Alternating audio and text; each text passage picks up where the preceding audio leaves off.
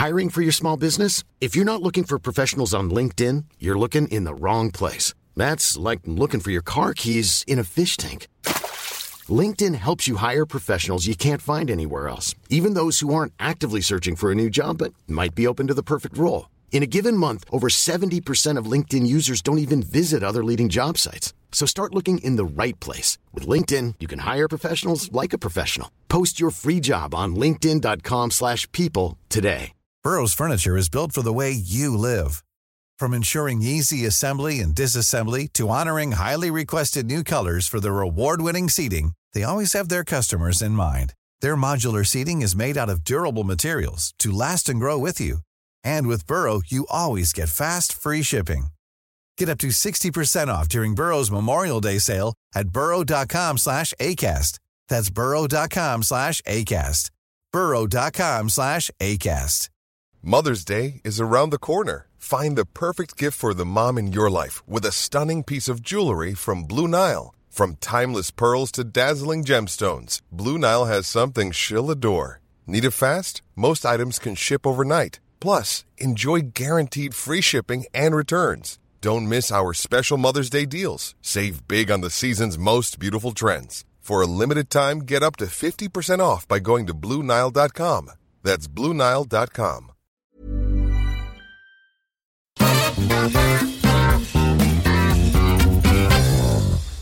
Da Omadressert i gang med en ny podcast og litt sånn andre omgivelser denne gangen. Vi har invitert oss selv hjem til Anne B. Ragde. God dag. Ja, god dagen og velkommen. Takk for det. Vi har i tidligere hette noe jeg og sitte her. Foruten Anne så har vi med Tone Sofie Aglen. God dag. Hallo. Og som vanlig også Terje Eidsvåg. God ettermiddag. Ja, vi tenkte vi skulle prøve noe nytt og bi oss ut av kritthuset i felten med opptakere og greier og kom til deg her nå. Du har jo kommet med en ny bok. Ja. Gratulerer med det. Kom veldig fort den. Ja. Jeg var egentlig skulle ha kommet, eller var tenkt å komme neste lørdag da, okay. 26. Men nå har den vært ute i 14 dager allerede. Hva som skjedde? Bokklubben som tabbet seg ut. De sendte ut dem som 350 stykker som hadde forhåndsbestilt. Og så har de glemt å sette kryss i et eller annet rubrikk. Så det ble sendt ut. Ja.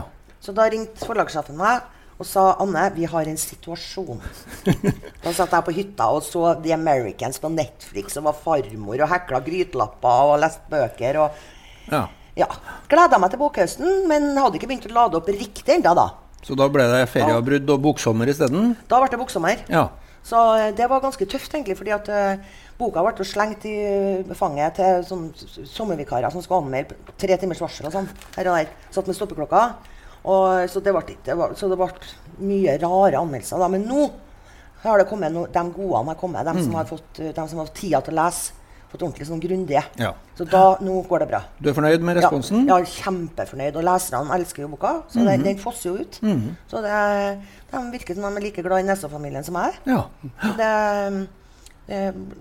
ikke noe som kan glede et forfatterhjerte. Nei, ikke sant. Altså. Men er det et problem her med at anmeldelser har blitt sånn tidspress på? Ja, forferdelig. Det er helt forferdelig. Jeg kjenner veldig sånn ubehag med det. Ja. Jeg har jo jobbet som anmelder selv mange år siden for Aftenposten, og så har jeg jobbet også som anmelder for VG når deres egne anmeldere, altså mange av dem forfattere, vet du. Og når de har kommet ut med bøker, så har jeg fått dobbelt betaling, smusstillegg. De tør ikke å røre dem, vet du. Så jeg tørst da. Og da har det vært Knut Fallbakken, og sånt, det skal stå på mandagsmorgen. Ja. Så jeg vet jo dere hastelesinga, altså. Det blir jo ikke det samme. Det er jo flere av bøkene som var bra, som jeg tok en etterpå for å lese ordentlig.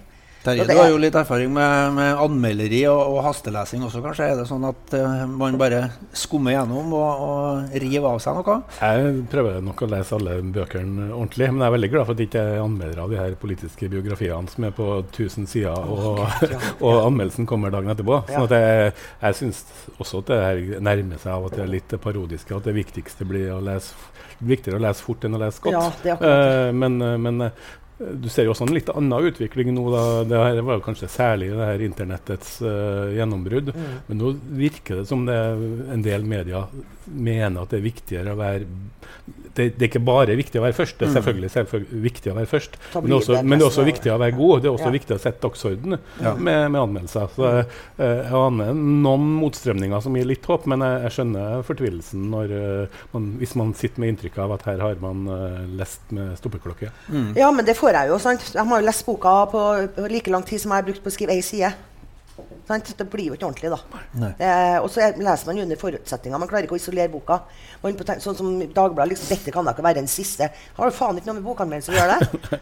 Og liker ikke boka for at jeg har sagt at det skal være slutt. Sa jeg jo for jeg var utslitt. Det var som Daniel Craig som ville ikke spille mer Bond-filmer, for han ble spurt 5 minutter etter han var ferdig med forrige. Og så han ville kutta opp hundene sine og spilte en ny Bond-film. Men det sier man jo rett etterpå. Og nå skal han jo spille en ny. Så må jo ta en forfatter med en klype salt da. Virkelig. Men er det sånn at du opplever, sånn som mange gjør på mange områder, at denne tempoet i media og sånne ting går utover kvalitet og refleksjon og analyse? Ja, i hvert fall nå følte jeg at jeg gjorde det. Men vanligvis så gjør det jo ikke det. Men nå ble jo alt bare over stokk og stein. Men vanligvis så synes jeg ikke det egentlig da. Men det er klart, det er veldig vanskelig å anmelde en forfatter uten å tenke på forfatteren. Sant? Jeg som er stor i kjeften og alt mulig, og så skriver jeg ikke sånn. Jeg skriver ikke sånn som jeg som person. Jeg er jo ikke forfatter da, når jeg snakker om alt mulig og lirer av meg alt mulig, uten å tenke meg om ofte. Men når jeg er forfatter, så har jeg jo en helt annen innfallsvinkel til setningene mine. Og man må ikke blande det liksom med... Og det jeg vet at i forhold til en del av Oslo-pressen og sånn, så er jeg en hemsko for mine egne bøker. Det er for min egen bok ofte. Og det er mange som ikke leser meg hele tatt, for de synes jeg er teit. Og stor i kjeften, og trønder, og tennissokker, og embrent liksom. Og da synes jeg Anne Bragde er så teit at jeg orsker til å lese noe om hun. Så de klarer ikke å skille. Jeg hadde mor som hatet nazister, som mistet sin beste venninne i Auschwitz, og Hamsun var hennes favorittforfatter. Man må kunne skille mellom bøker og person. Jeg synes det er interessant det du sier, for det tror jeg jo vi kan finne paralleller til i mange sammenhenger, sånn både sikkert i politikk, musikk, næringsliv og sånne ting, at liksom trøndere blir sett på litt sånn rar og dum og litt kort når du møter det. Si noe mer, for det er så artig å høre trønder. Ikke sant? Hva skal vi gjøre med det? Nei, det er ikke noe å gjøre med det. Jeg kan ikke si navnet engang, for det var en forfatter som jeg holder veldig høyt. Jeg var på en sånn litterær samling i Lofoten. Og så kommer han bort til meg og sier Dana, det er noe jeg har lurt på. Hvordan takler oversetterne dine? Du er ute i 22 land. Hvordan takler de å oversette trøndersk? Jaha. Vet du? Er det mulig? Og da hadde jeg kjøpt den siste boka hans. Jeg ga den bort. Jeg har ikke lest noe av den etterpå, for jeg synes å være så teit. Men var det derfor du valgte en tysk titel på den nye boka? Nei, den kom til meg under researchen. Ja, hvordan kom det? Det var ute på Dyravsbakken. Jeg kjørte rundt på Klampenborg, jeg og så tanta mi. Og så stod det sånn hus til salgs for livhavere. Da vet du med en gang høy prisklasse, kjempesvært tomt, og livhaveri, men det med V da på dansk, livhaveri, det betyr å leve godt, og jeg bare forelsket meg i det ordet da, jeg har hørt det mange ganger før i Danmark, men plutselig så ga det mening da i Klampenborg, sant? Og så tenkte jeg, det passer jo egentlig å være glad i tingene sine, for det er jo den gamle på sykehjemmet også, sant? Han elsker jo bøkene sine overalt, og Torunn er jo blitt på en måte forelsket i gården, i og med at jeg har tatt over den, så betyr for alt blir ladet liksom, og blir veldig viktig for deg personlig, så det passer egentlig på alle sammen. Men jeg vil jo tro at det er ganske mange trøndere, særlig de kanskje under 40, som ikke vet hva livhaver betyr. Nei, men da er det noe et lite Google-søk, så det da. Men når jeg ser rundt meg her i leiligheten, så virker det som at du passer veldig inn. Ja, jeg er en livhaver, ja. Jeg er veldig glad i unyttig estetikk. Det gir meg stor glede. Jeg samler på porselen og små Swarovski-figurer, og når jeg pusser støv av det, så gir det meg en sånn støt av lykke. Ikke at jeg eier dem, og at de er mine, og at de er verdt så mye, men det gir meg, det er godteri for øyet, altså. Som måte som jeg nyter musikk og billedkunst, og det er jo det som gjør oss ikke dyr, da. Det er jo, føler jeg, det er jo det estetiske, at vi kan glede oss over vakre ting, vakker musikk, vakker litteratur, vakker porselen, krystall, jeg elsker sånn her. Du er ikke minimalist, med andre ord. Nei, jeg er ikke det. Nei. Men jeg er ikke noe sånn overlessa heller. Nei. Og herregud, så mye jeg har kastet i forbindelse med flyttinga. Men jeg synes det var rart du sa at du liksom blir sett på som trønder, for du snakker jo veldig trøndersk. Men bortsett fra det så har jeg alltid tenkt på deg som litt sånn utrøndersk, med liksom veldig sånn sterke meninger og litt den der like livet og litt sånn ekstravagant og ikke litt legge skjul på å ha godt av et glass vin rett midt på dagen. Jeg har alltid tenkt at du er en veldig sånn sjelden stemme, egentlig. Det er litt sånn det er fordi det er halvt dansk, vet du. Ja, kanskje det. Det er nok det danske. Mora mi brukte å si at jeg var den danskeste i hele familien, inkludert dem i København. Det stemmer. Jeg har forent alt, liksom. Men jeg er jo halvt bonde, da. Sant? Fra Hardangers bondeslekt. Og bonden i meg er veldig fremtredende. Veldig fremtredende i forhold til nå begynner høsten snart, og nå begynner jeg å samle glass, sant? Og sant? Det skal syltes, og det skal saftes, og det skal plukkes, og det skal fryses, og jeg er veldig opptatt av landbruk, da, norsk landbruk, og så er jeg ekstremt bonde, altså. Også. Jeg skulle jo bli gårdsveterinær, det var det jeg skulle bli. Du plukker bær og heier på utover. Styrer på. Men har du noe inntrykk av hvordan statusen din er på byneset? Jeg vet jo at i Oslo så er det liksom Jo Nesbø, Bara, Tura og alt det der. Og du har jo satt byneset på det litterære kartet i en helt ekstremt grad nå med den 5. boka. Hvordan beveger du deg ofte på byneset? Og hvordan jeg er innom rett som det. Jeg hadde med meg en gjeng med franske journalister utover. Nettopp var inn i kirka, og kirketjenerne kom og åpnet til oss. Og vi kjørte rundt, og de fikk se gården når det var spilt inn, og det er jo så vidunderlig vakkert ut der. Men har du noe inntrykk av hvordan byneset ser på deg? Ja, de liker det veldig godt at de har satt på kartet. Og så vet de også at all researchen jeg gjorde, vet du, i forhold spesielt når jeg bygde opp Thor-skikkelsen, da, det gjorde jeg på Fosen. Jeg torde ikke at noen skulle tro at det var det. Og det er sikkert han, Så jeg var så forsiktig. Det der er, når du har skrevet noen bøker, så vet du at du må trå så varsomt, altså. Og det eneste researchen jeg gjorde, jeg kjørte rundt der hele tiden, og var der når jeg skulle skrive og sånn, for å se på gårdene, og satt der, og i regnvær, og så på vinduene, og levde meg inne, men jeg torde ikke å snakke med noen. Det eneste jeg gjorde, det var at jeg forela alle navnene i boka til han kirketjeneren, og spurte, har det vært noe selvmord rett før jul? Med noe sånt som ligner på det navnet her, og hvis det hadde vært det, så måtte jeg gjort om. Sånn, og er det noen som heter noe, sånn alle det her? Nei, sånn, det er men det er veldig begynnersaktig, ja, sånn. For jeg hadde suttet med bykarten, med de kartene, vet du, og så sett på karten, alle gårdene hett, og så oppdaget jeg jo at det hadde vært, der kirka er bygd, så var det et gammel offer, et gammel offersted, et hov, fra gammelt av. Og det var derfor de bygde kirka akkurat der. For kirka er jo fra 1200-tallet. Nei, før. 1180, tror jeg. Og da tenkte jeg hov, og så var det forskjellige ting med nes og bynese og sånn, så derav kom neshov, da. Det var artig det du sier om research, og at man må være forsiktig og ikke provosere og sånn. Vi har jo eksempler på annen litteratur som kanskje har vært mindre forsiktig eller mer provoserende også i disse dager. Jeg tenker jo på det her søstrene gjort sitt litterære oppgjør, for å si det sånn, og da er vi jo over eller det er jo søstra sitt oppgjør, da. Ja, det er det jo Vigdis kommer ikke til å si noe i denne forbindelse. Men vi er jo inne i det her som er kalt virkelighetslitteratur, og hvor går skillet mellom det diktning og fakta og research og sånne ting. Du er jo opptatt av det, skjønner du, men hva tenker du om den debatten som har oppstått etter det her? Mitt syn på arv og miljø, Vigdis gjort sin bok, har ikke forandret seg en tøddel. Det er litteratur, det. Ja. Og jeg sitter ikke og ettergår, kunne interesse av å ettergå om Vigdis, hvor nært hun var skrevet virkeligheten, eller noe sånt der. Fullstendig revnende likegyldig for meg.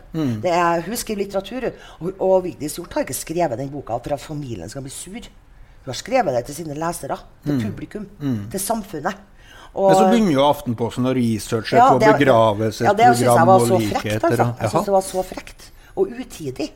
Det er jo det kunne jeg gjøre med hver eneste bok som kommer ut. Hvorfor har de ikke gjort det med Jo Nesbø og Linn Ullmann, og det kan jeg gjøre det med Knausgård litt da, selvfølgelig, men alt det styret med faren og sånn, og broren til faren og sånn. Men jeg har lest boka til Helga, men da har jeg lest det som en selvstendig greie. En rasende søsters hevn, liksom. Men også som en roman, eller? Ja, jeg leste den også som en roman. Jeg synes det var gode romantakter her og der.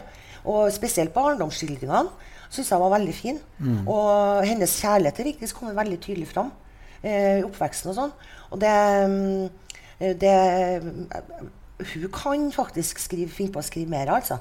Hvis hun legger av seg litt det raseriet som du merker mellom linjene, så kan hun godt finne på å skrive en roman til henne, altså ren fiksjon. Jeg er jo enig med deg i at boka til Helga ikke reduserer kvaliteten på boka til Vigdis, som jeg også synes er veldig god. Men jeg er spent på hva den boka til Helga gjør med fortsettelsen på forfatterskapet til Vigdis. Vigdis må bare ikke bry seg om det. Kan ikke bry seg om det. Hun skriver litteratur, og hun skriver god litteratur. Og litt ujevnt. Jeg har lest omtrent alt jeg har skrevet. Og litt ujevnt selvfølgelig, som de fleste forfattere. Men hun kan ikke bry seg om det her. Du må jo, herregud, jeg har da hatt mine krangler med Feida når jeg har kommet med bøker jeg også. Og du må bare stå i det. Det er konsekvensen av å stikke seg fram og bruke ordet som er veldig sterkt. Ordet er sterke saker, altså. Men det oppstår jo en diskusjon, ikke sant? Hvor kan man bruke litteraturen eller litterær form til å komme med personangrep på folk uten å måtte dokumentere det. Ja, Helga har gjort det nå, da. Helga har gjort det nå, da. Og kaller det roman. Og jeg føler også at det er en roman. Selv om hun på en måte refererer alt mulig rart og blir veldig privat her og der, så er det likevel en roman. Og jeg synes det er mye spennende litterært at jeg har gjort det sånn som her, i stedet for å skrive eller la seg intervjue en avis rett etter at Arv og miljø kom ut, eller skrev en kronikk i ettertid, eller noe sånt. Jeg synes det er tøft at jeg skrev en roman. Men det endrer ikke en tøddel på min oppfattelse av arv og miljø. Og min glede og fryd over Vigdis skriver fantastisk bra. Det virker jo som noen har en forestilling om at alt som er i en roman skal være funnet på, men alt som er i en dokumentar skal være sånn er det. Men begge de delene er jo egentlig feil. Begge deler er feil. Og jeg skrev en bok om mora mi, og måten hun ble behandlet på som søppel på Furuset sykehjem og i Stovner kommune, Stovner bydel. Og jeg kalte jo en roman, fordi det var jeg som valgte ut hvilke bilder jeg skulle vise, hvilken rekkefølge det her scenene skulle komme. Mens alt som står der i hver enkelt scene er sant. Samtalene og alt er sant. Men det er jeg som velger ut og komponerer det. Og vet at den boka der er skrevet med mage og hjerte, ikke med hodet. Jeg har skrevet en biografi om Sigrid Undset for ungdom. Da skrev jeg med hodet. Da måtte det være ryddig, sånn. Det måtte være etterprøvbart, og det var en helt annen Anne som skrev den boka. Men jeg mener jo at det er litt forskjell da, for at hvis jeg hadde vært i den situasjonen at noen hadde skrevet en sånn, og det er jo en ganske sterk anklage mot en død person som ikke kan forsvare seg, hvis man på en måte skal lese det sånn, og det virker jo som de fleste gjør. Det sier Vigdis at du ikke trenger å gjøre. Det er ikke noe anklage, det er litteratur. Men man kan jo skjønne hvordan man reagerer når man kommer i den situasjonen. Jeg synes en familie. For det er jo ikke noe småtteri. Nei. Det er jo liksom ikke sånn at jeg ble litt uheldig fremstilt, liksom. Jeg tenker jo at hvis jeg har blitt fremstilt i en bok sånn, så blir det jo fort feigelag, da, og det er vanskelig å ta til motmæle. Ikke sant? Ble ikke egentlig skrevet en krimroman her i Trondheim av Fredrik Skagen, som dessverre gikk bort nylig, hvor Harry Tiller sammen med Atle Bersensen var sagt å være modeller for heltene? Jo, det er mulig det. Jeg leste den boka nettopp med stor interesse, og det var ikke ett trekk som var likt med deg og Atle og de to personene i den boka. Nei. Så jeg var litt skuffet, egentlig. Jeg har bare sagt at hvis den skal filmatiseres, så bør Brad Pitt spille en rolle der, men i forhold til det Tone Sofie sier, så er det jo en stor forskjell på å skjønne hvis eller at Helga her føler at det er et portrett av faren, og at opplever at faren, sånn som hun opplever historien, er urettferdig behandlet, sett ifra den.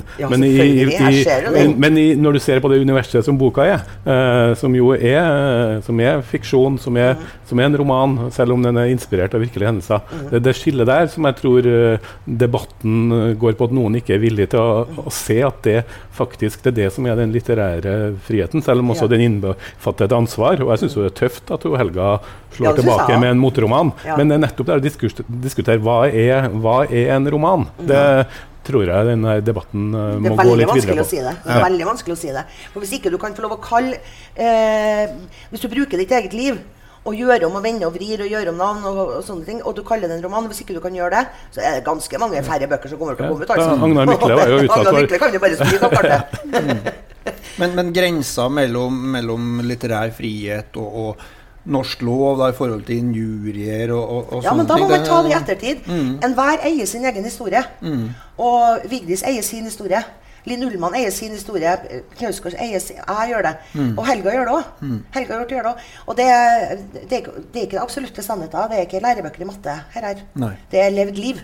Og da er det mange versjoner av det samme. Det er akkurat det, vet du. Og så er det vel et poeng som ble trekt frem her, om at hvis ikke Aftenposten hadde, eller media har skrevet at dette kunne være virkelighetslitteratur, så er det vel få leserne som har koblet det til det også, kanskje? Da? Ja, for Vigdis har skrevet veldig mye vovet. Og har møtt Vigdis sånn rett etterpå under lansering og sånn, og jeg har aldri funnet på og spurt da, er det sant, har du gjort det? Sånn, har ikke falt meg inn. Det som er rart, det er jo at kvinnelige forfattere får i mye større grad spørsmål om er det her sant? Har du opplevd det her på ordentlig? Enn mannlige. Okay. Jeg tror ikke en del Kjærstad får noen spørsmål om det her. Har du fått noen klager fra mulige modeller sånn, utenfor media om at folk føler seg... Ja, jeg navnga jo Furuset sykehjem. Ja. Og, jeg tenker mer på en del av de andre romanene dine. Da. Ja, men jeg skrev jo En kald dag i helvete, som var ganske vovet.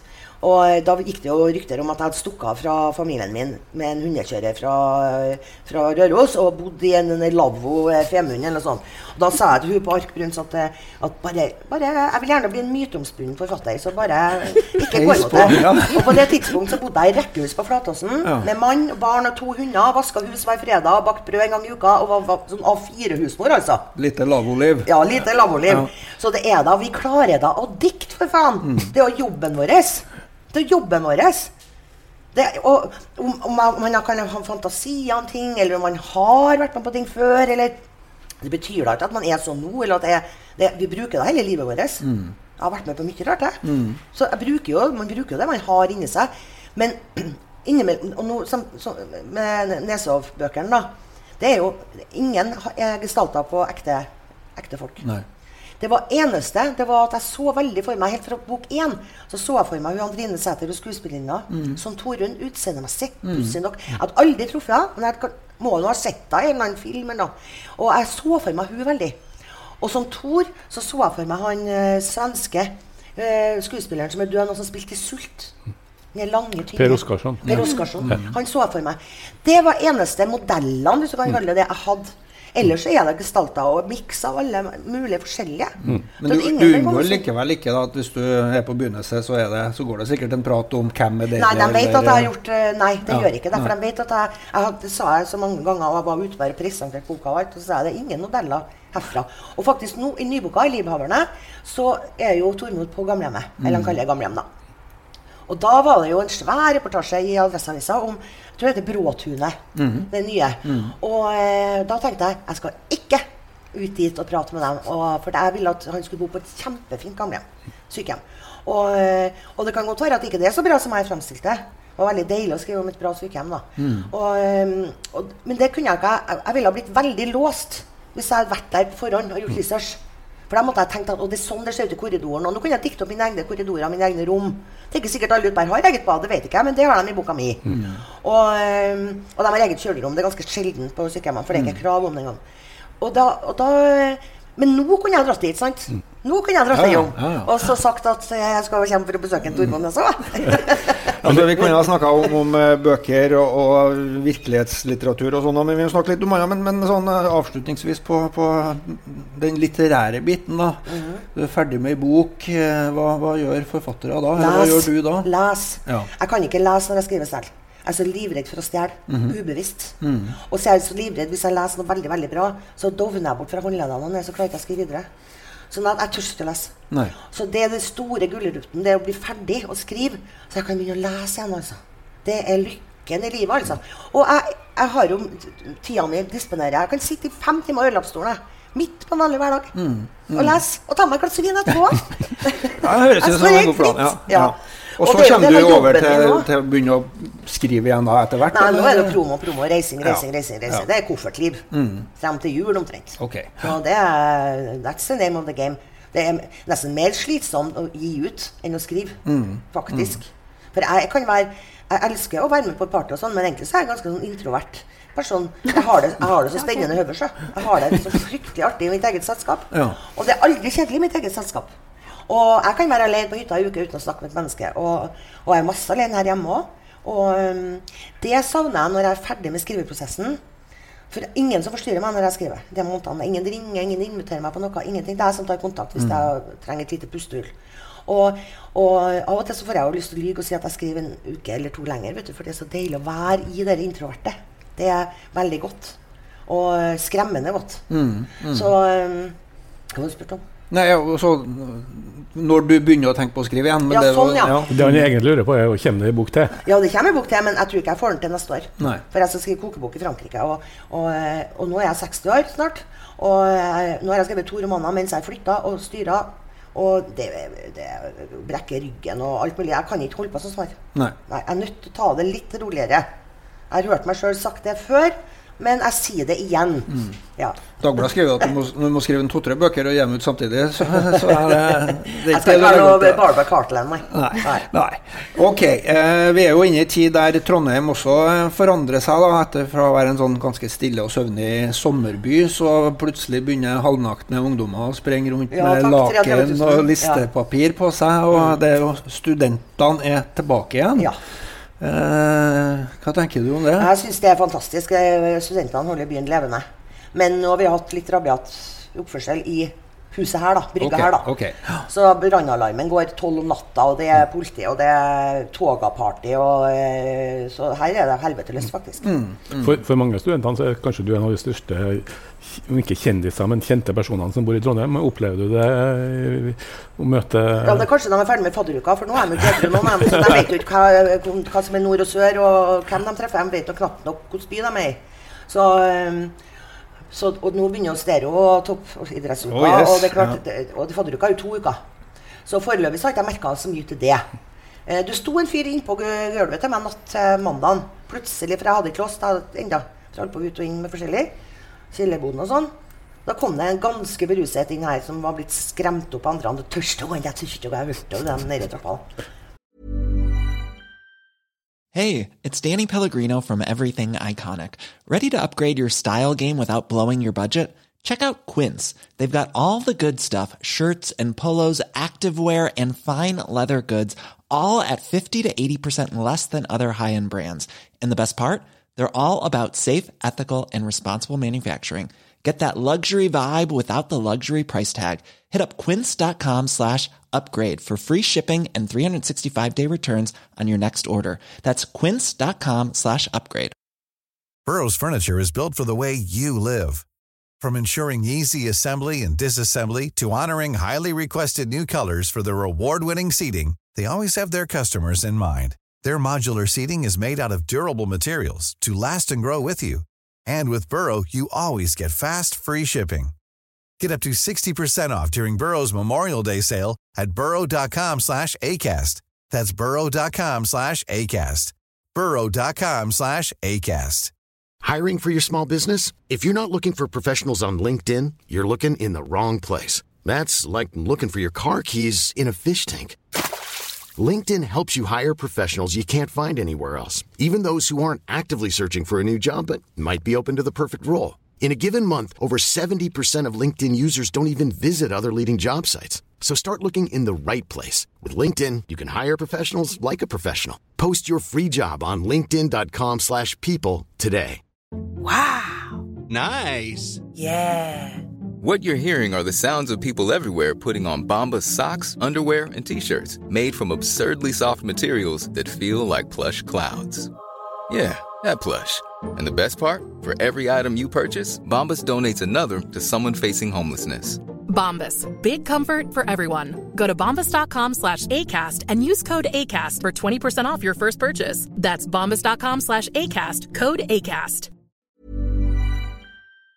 Plutselig stod han fikk altså så pelsen stod, Ja, men det viktig å oppdra ungdommen. Tone Sofie, Adresseavisa hilsa jo studentene velkommen på lederplass her også uka her, og det var jo også nyheter om at Trondheim skal bli verdens beste, eller universets beste studentby. Hvordan synes du vi lykkes med å skape en studentby?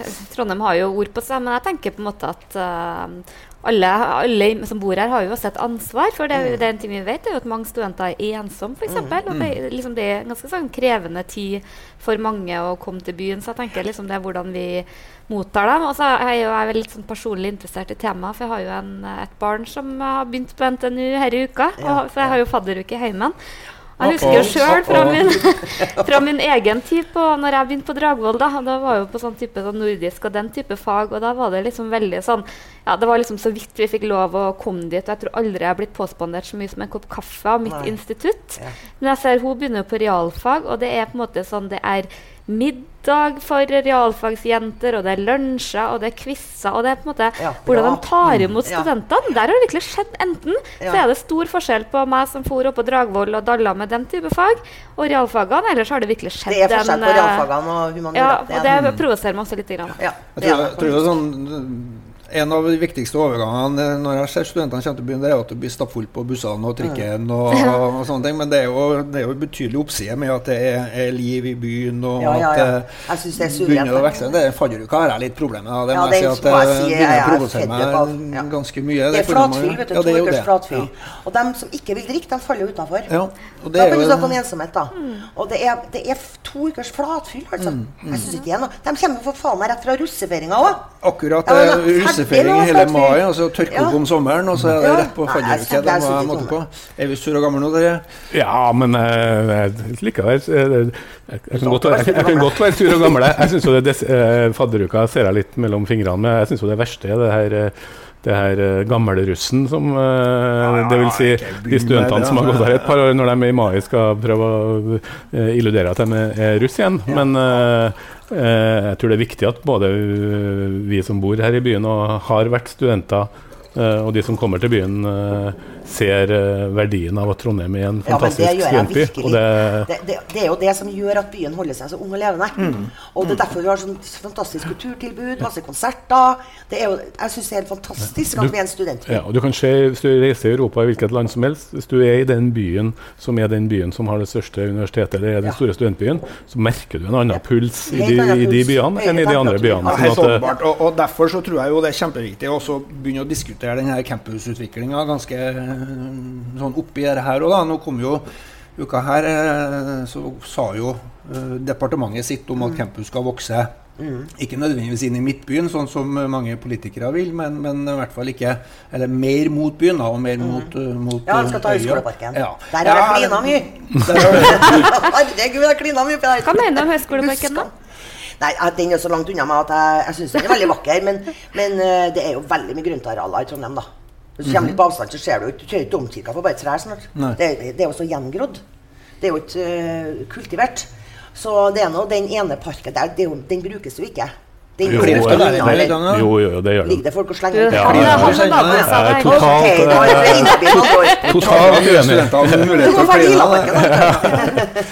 Nei, det er klart at det er jo veldig vakkert, og så er det så fint med inngangspartiet til det gamle delen, hovedbygningen der.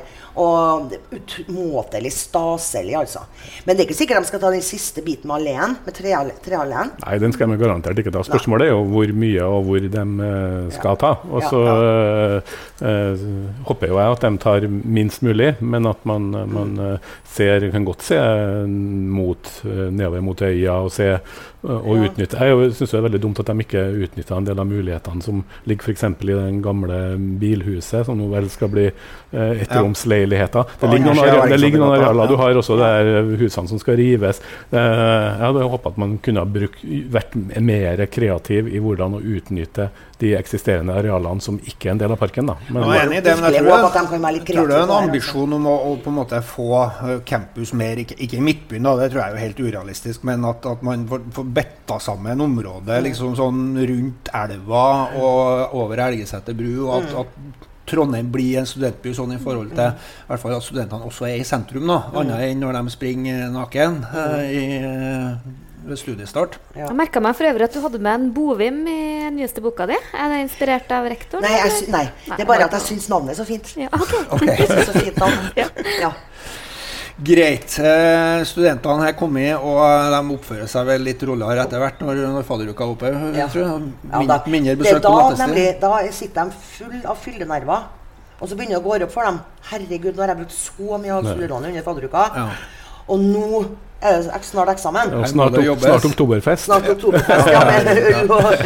Ikke sant. Men det er jo ikke bare fadderuke som preger verden, det er jo valgkamp også, i aller høyeste grad. Og Tone Sofie har jo vært en av de relevante her, og vært i Arendal sammen med I Bobla, hele Oslo-eliten som er flyttet ned til Arendal. Hvordan var det? Det var veldig rart. Det var bare du går liksom 50 meter forbi der utestedene der, så du liksom 3 statsråder og det som kunne krype og gå, journalister og næring. Ja, det var nesten absurd. Jeg synes jo det hele er litt sånn kunstig, da, og litt sånn forundret over hvor mye ressurser. Men det som virkelig er blitt, er jo organisasjoner og lobbyistene, for det er jo alle de her store organisasjonene er jo der, de leier masse hus, og jeg tror nok det er litt sånn blanding av litt ferie og litt pleasure og litt kundekontakt. Det er jo det meste. Vi har jo Aqua Nord i Trondheim akkurat nå. Ja, vi har jo det. Og har jo vært på Solsiden og feiret en 60-årsdag i forgårs, så det var jo bare magnumflasker og i champis i kjølederne, altså. Så det var ikke så mye fisk. Nei. Men det er jo oppdrettsnæringen, sant? De vasser jo i penger. De gjør jo det. De vasser jo i penger. Men valget, vi har jo sett nå, det var partilederdebatt, Jonas Gahr Støre ble jo kåret til vinneren, til tross for at jeg synes han var ufin og avbrøt, og jeg liker ikke en sånn debatteknikk som det der. Det må gå an å være tøff og på og spissformulert uten at man skal være frekk. Jeg synes jo ungen som intervjuet Jonas etterpå og spurte om hvis at du har avbrytt statsministeren 8 ganger spørsmålet, har du blitt frekk? Det synes jeg var et godt spørsmål. Det synes jeg man skal ta seg på tak, og det har jo vært litt, jeg har skrevet en kommentar om debattkultur i Adresseavisen denne uka her også. Jeg tror jo at det er forbedringspotensialet, ikke det man ville ha kalt det? Jo, men en ting jeg reagerte på da, og det er i forlengelse av bokanmeldelser og hastverk, var jo, for jeg så jo alle mine journalistkolleger som satt der, og de var veldig opptatt av at terningene måtte komme ut tvert, for i det sekundet partilederen, det er da interessen er der, og det er da du får lesing. Du skal kaste terning om hvordan de snakker. Jeg kjenner jeg misliker det, det er veldig sterkt. Og egentlig skulle de ha gått på rød løper, og så skulle de gitt terning på klærne deres. Jan Thomas skulle vært her i terninga. Jo, men det var ikke noe mye rom for refleksjon, for her var det, ting skulle fort ut. Og jeg synes for eksempel, grunnen til at jeg ikke var så begeistret for Jonas Gahr Støre som alle de som var det at jeg synes han avbrøt for mye. Og jeg synes hvis folk holder på for mye sånn, så ødelegger du sånn for alle andre. Og premiere den type adferd, synes jeg blir...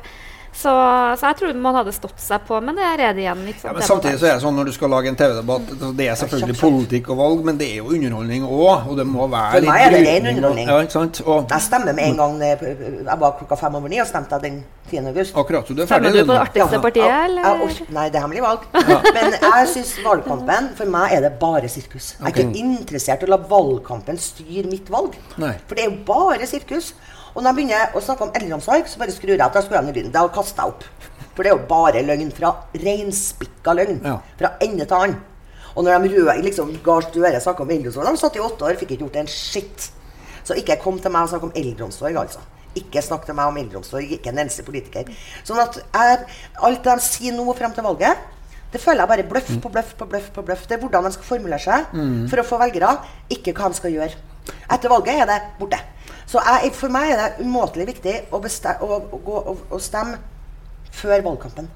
For da kan jeg se på det som ren underholdning. Det er Kardashian-søstrene for meg. Det er ren underholdning. Jeg måtte faktisk slå av den første partilederdebatten, for at jeg fikk så jeg synes det ble...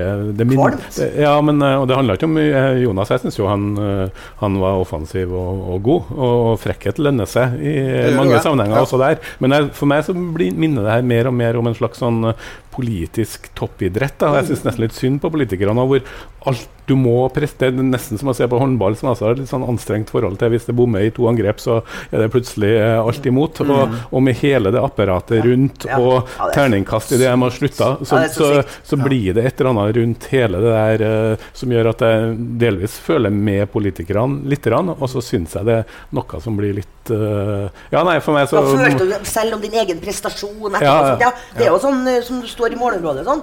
Hva er det for noe da?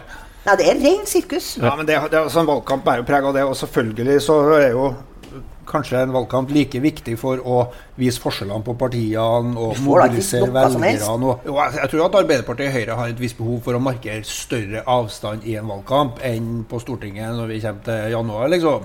Fordi at folk må jo mobiliseres til å tro at... Ja, men kan du se for deg hva de sitter på bakrommene og snakker om da? Etter den valgkampen, nå skal Støre spisse deg. Du må spisse deg. Dette går ikke. Vi har da sett nok amerikanske TV-serier til å vite hvordan den samtalen der går. Du blir kvalm bare av det. Sant? Alt er strategi. Det er ikke politikk helt tatt. Det er bare strategi og hvordan du framstår i media. Og nå skal han plutselig selge aksjer i et eller annet Støre da, for å framstå mer spiselig og sånn. Det er strategi. Det handler ikke om politikk, og det har for meg 0 troverdighet. Ingen troverdighet. Men det er jo ikke nødvendigvis sånn at her partilederdebattene var bedre før heller. Jeg har jo gått inn og sett på noen av de gamle i NRK med stoppeklokke, og det er jo også en lidelse. Sånn at... Jeg har litt sans for det når man har replikk og ikke får replikk til replikken. Ja, men at det skal være like... Det var ikke Carl I. Hagen som fikk inn det der i sin tid at du skulle... snakke like lenge. For Fremskrittspartiet eller Anders Langes parti fikk ikke like mye taletid. Og det var et demokratisk problem. Ikke sant? Ja, jeg lurer på om ikke det var det. Det har vært mye rare debattformer. Jeg tror jo at det er jo bare å erkjenne, enten man liker det ikke, at noe av valgkampen har underholdningspreg og må være litt action-greier. Men samtidig sånn, det er nå en ting av det, men vi ser nå en situasjon også der valgkampen mye mer preges av sånne øyeblikksmålinger, ikke sant? I form av real time, I form av meningsmålinger og sånne ting, som gjør at man selvfølgelig alt måles jo, og justeres og times og spekuleres i. Nå er det jo Arbeiderpartiet som på en sånn fallende tendens da, og også vi I media prøver jo å forklare men det er jo media, det er jo at man offentliggjør de her meningsmålingene, det jo med på å avgjøre valget også. Ingen vil stemme på noen som antagelig taper. Hvis ikke jeg mobiliserer flere, og det kan jo hende. Jeg tror at det mobiliserer I år, for nå viser det seg jo at det så jevnt, og da har jo på en måte alle mye å vinne. Så hadde det på en måte vært opplagt, så tror jeg kanskje du får mer den effekten.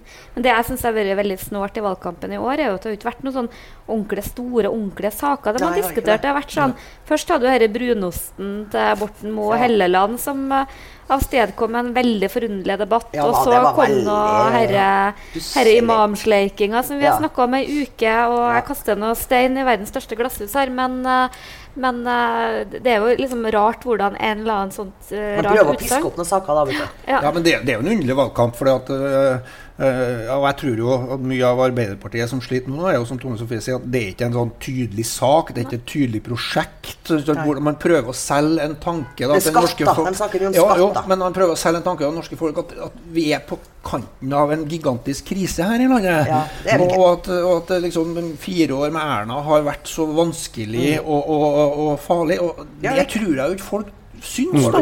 Det klart at det noen sånne debatter om sysselsettingsandel, om jobb går opp og ned, men folk flest, jeg tror ikke flytter en stemme her, forsøket på å skape en sånn politisk krise, til tross for at oljekursen og oljeprisen faller, så det ingen som deler den virkelighetsoppfatningen. Men som en av Norges mestselgende forfattere, hva tenker du om formueskatten da? Jeg vil ikke ha formueskatt. Du beskatter jo arbeidende kapital. Og når du tenker på hvordan ser du på din kapital som arbeidende? Jeg har investert alt på utdanningen, så, men min arbeid veldig bra der den står. Så jeg har ikke fond eller noe. Jeg kjøpte meg et fond en gang med en bankansatt som overbeviste meg at de hadde kjøpt meg aksjer for 100 000. Og de aksjene I dag vært 6.500. Så det blir ikke mer av den slags på meg. Satset alt på Nokia, du eller hva? Nei, det var Aberdeen eiendom. Balkan. Det skal man holde seg unna. Men så står det sånn, eies av Aberdeen eiendom her, og det blant annet Byås butikksenter. Og da tenker jeg, jasså, jeg har aksjer. Jeg skjønner ingenting av det da. Ingenting. Jeg har jo ikke AS eller noe. Jeg kunne jo ha virkelig spekulert, sant?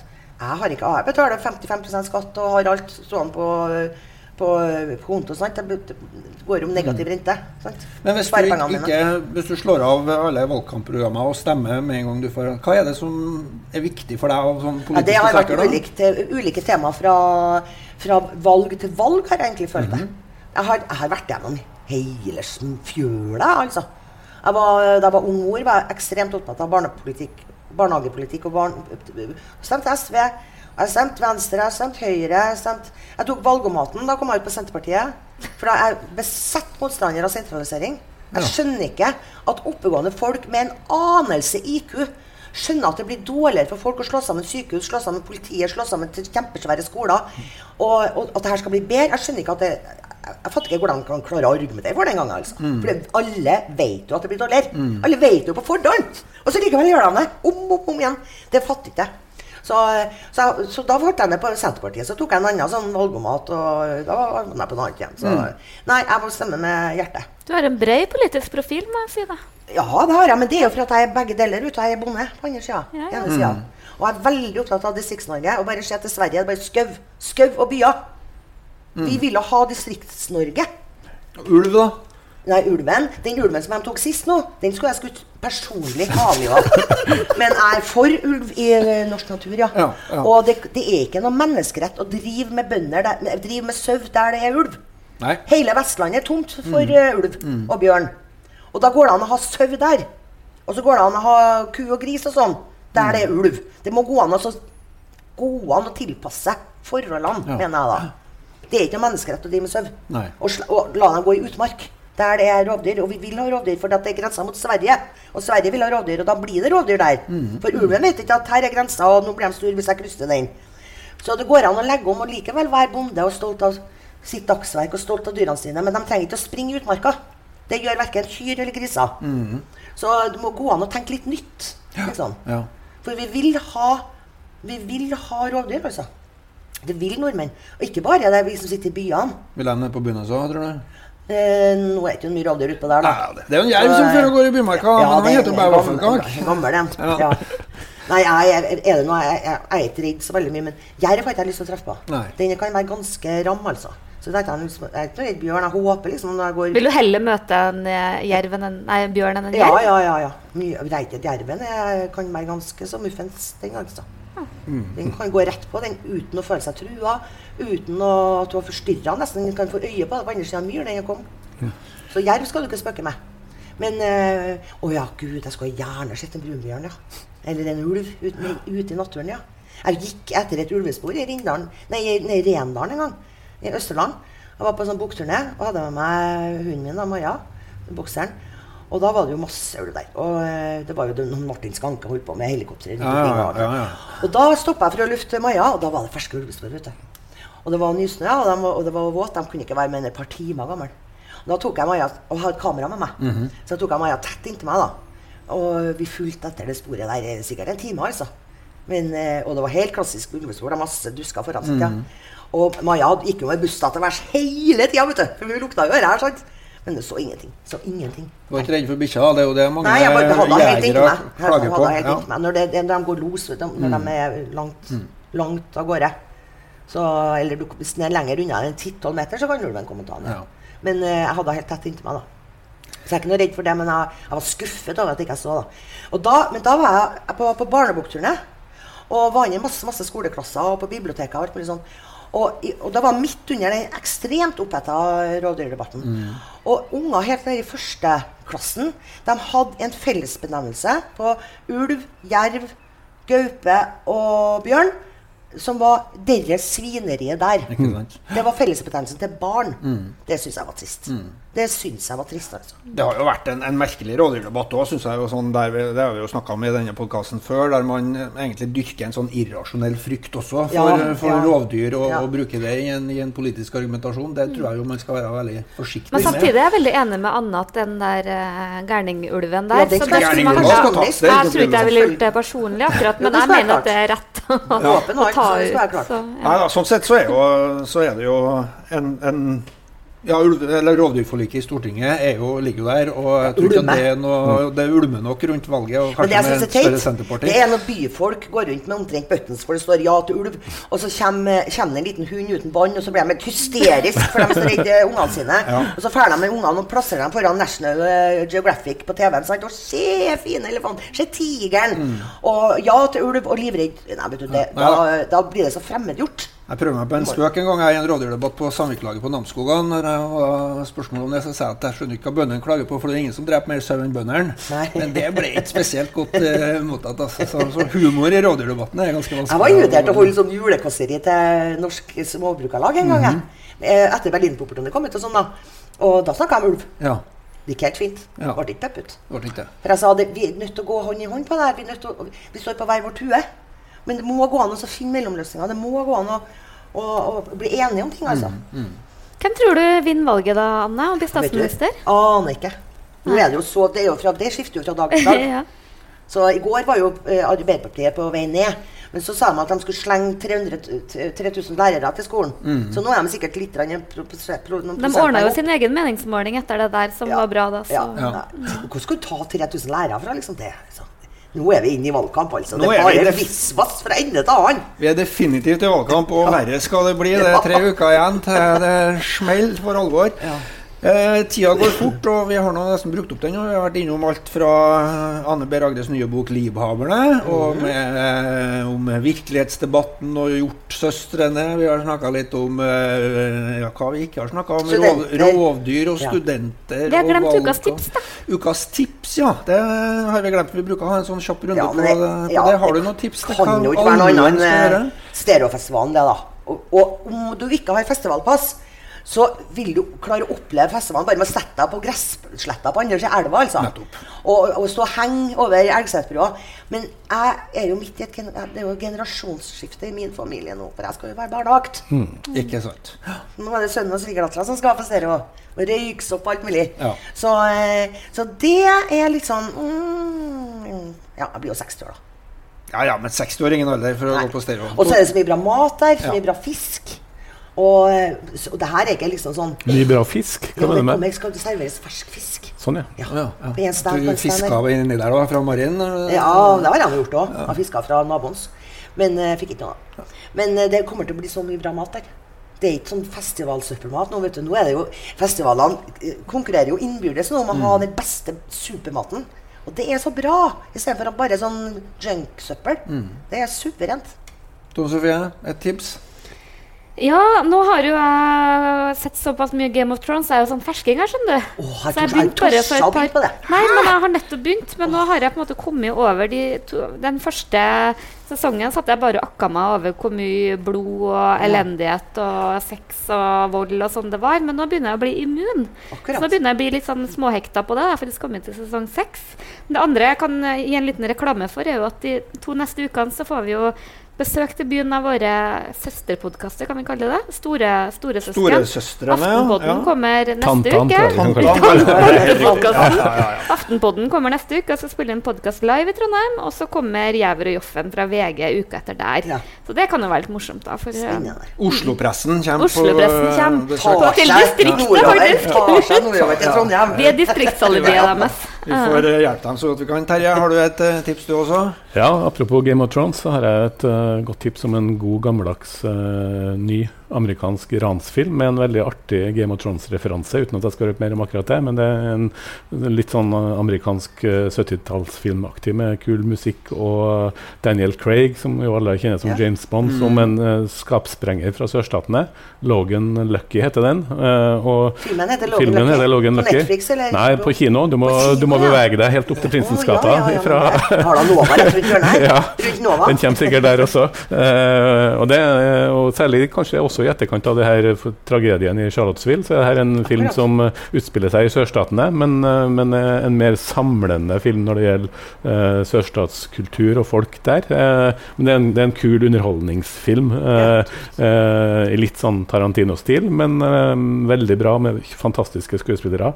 Og som sagt en veldig artig fengselsopprørscene med Game of Thrones-referanse. Og så har du den kattefilmen nå. Ja, den kjempefilm. Nei, men jeg skal se. Nå tror jeg ikke vi skal begynne å snakke om katter, for da blir vi igjen på en stund. Men jeg har glemt av å forberede noen tips, så jeg bare slutter meg til det de andre har sagt. Og vi som ikke har festivalpass på stereo skal stå på brua og høre litt innimellom. Ja, bra. Tusen takk for at vi fikk komme, Anne. Det hyggelig. Takk for kaffen. Så Harry Tiller, Tone Sofie Haglen og Terje Eidsvåg takker av, og så vi tilbake med en ny podcast I neste uke. Takk for nå. Takk for nå.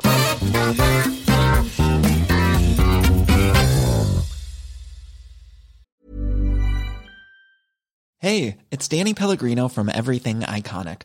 Ready to upgrade your style game without blowing your budget? Check out Quince. They've got all the good stuff, shirts and polos, activewear, and fine leather goods, all at 50 to 80% less than other high-end brands. And the best part? They're all about safe, ethical, and responsible manufacturing. Get that luxury vibe without the luxury price tag. Hit up quince.com/upgrade for free shipping and 365-day returns on your next order. That's quince.com/upgrade. When you make decisions for your company, you look for the no-brainers. And if you have a lot of mailing to do, Stamps.com is the ultimate no-brainer. It streamlines your processes to make your business more efficient, which makes you less busy. Mail checks, invoices, legal documents, and everything you need to keep your business running with Stamps.com.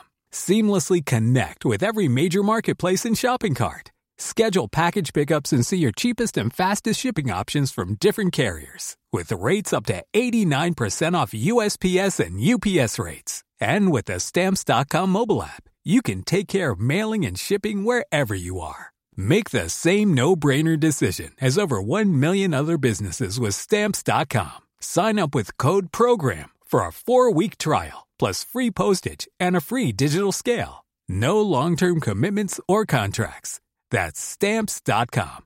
Code PROGRAM. When you need mealtime inspiration, it's worth shopping Kroger, where you'll find over 30,000 mouth-watering choices that excite your inner foodie. And no matter what tasty choice you make, you'll enjoy our everyday low prices, plus extra ways to save, like digital coupons worth over $600 each week. You can also save up to $1 off per gallon at the pump with fuel points. More savings and more inspiring flavors make shopping Kroger worth it every time. Kroger, fresh for everyone. Fuel restrictions apply.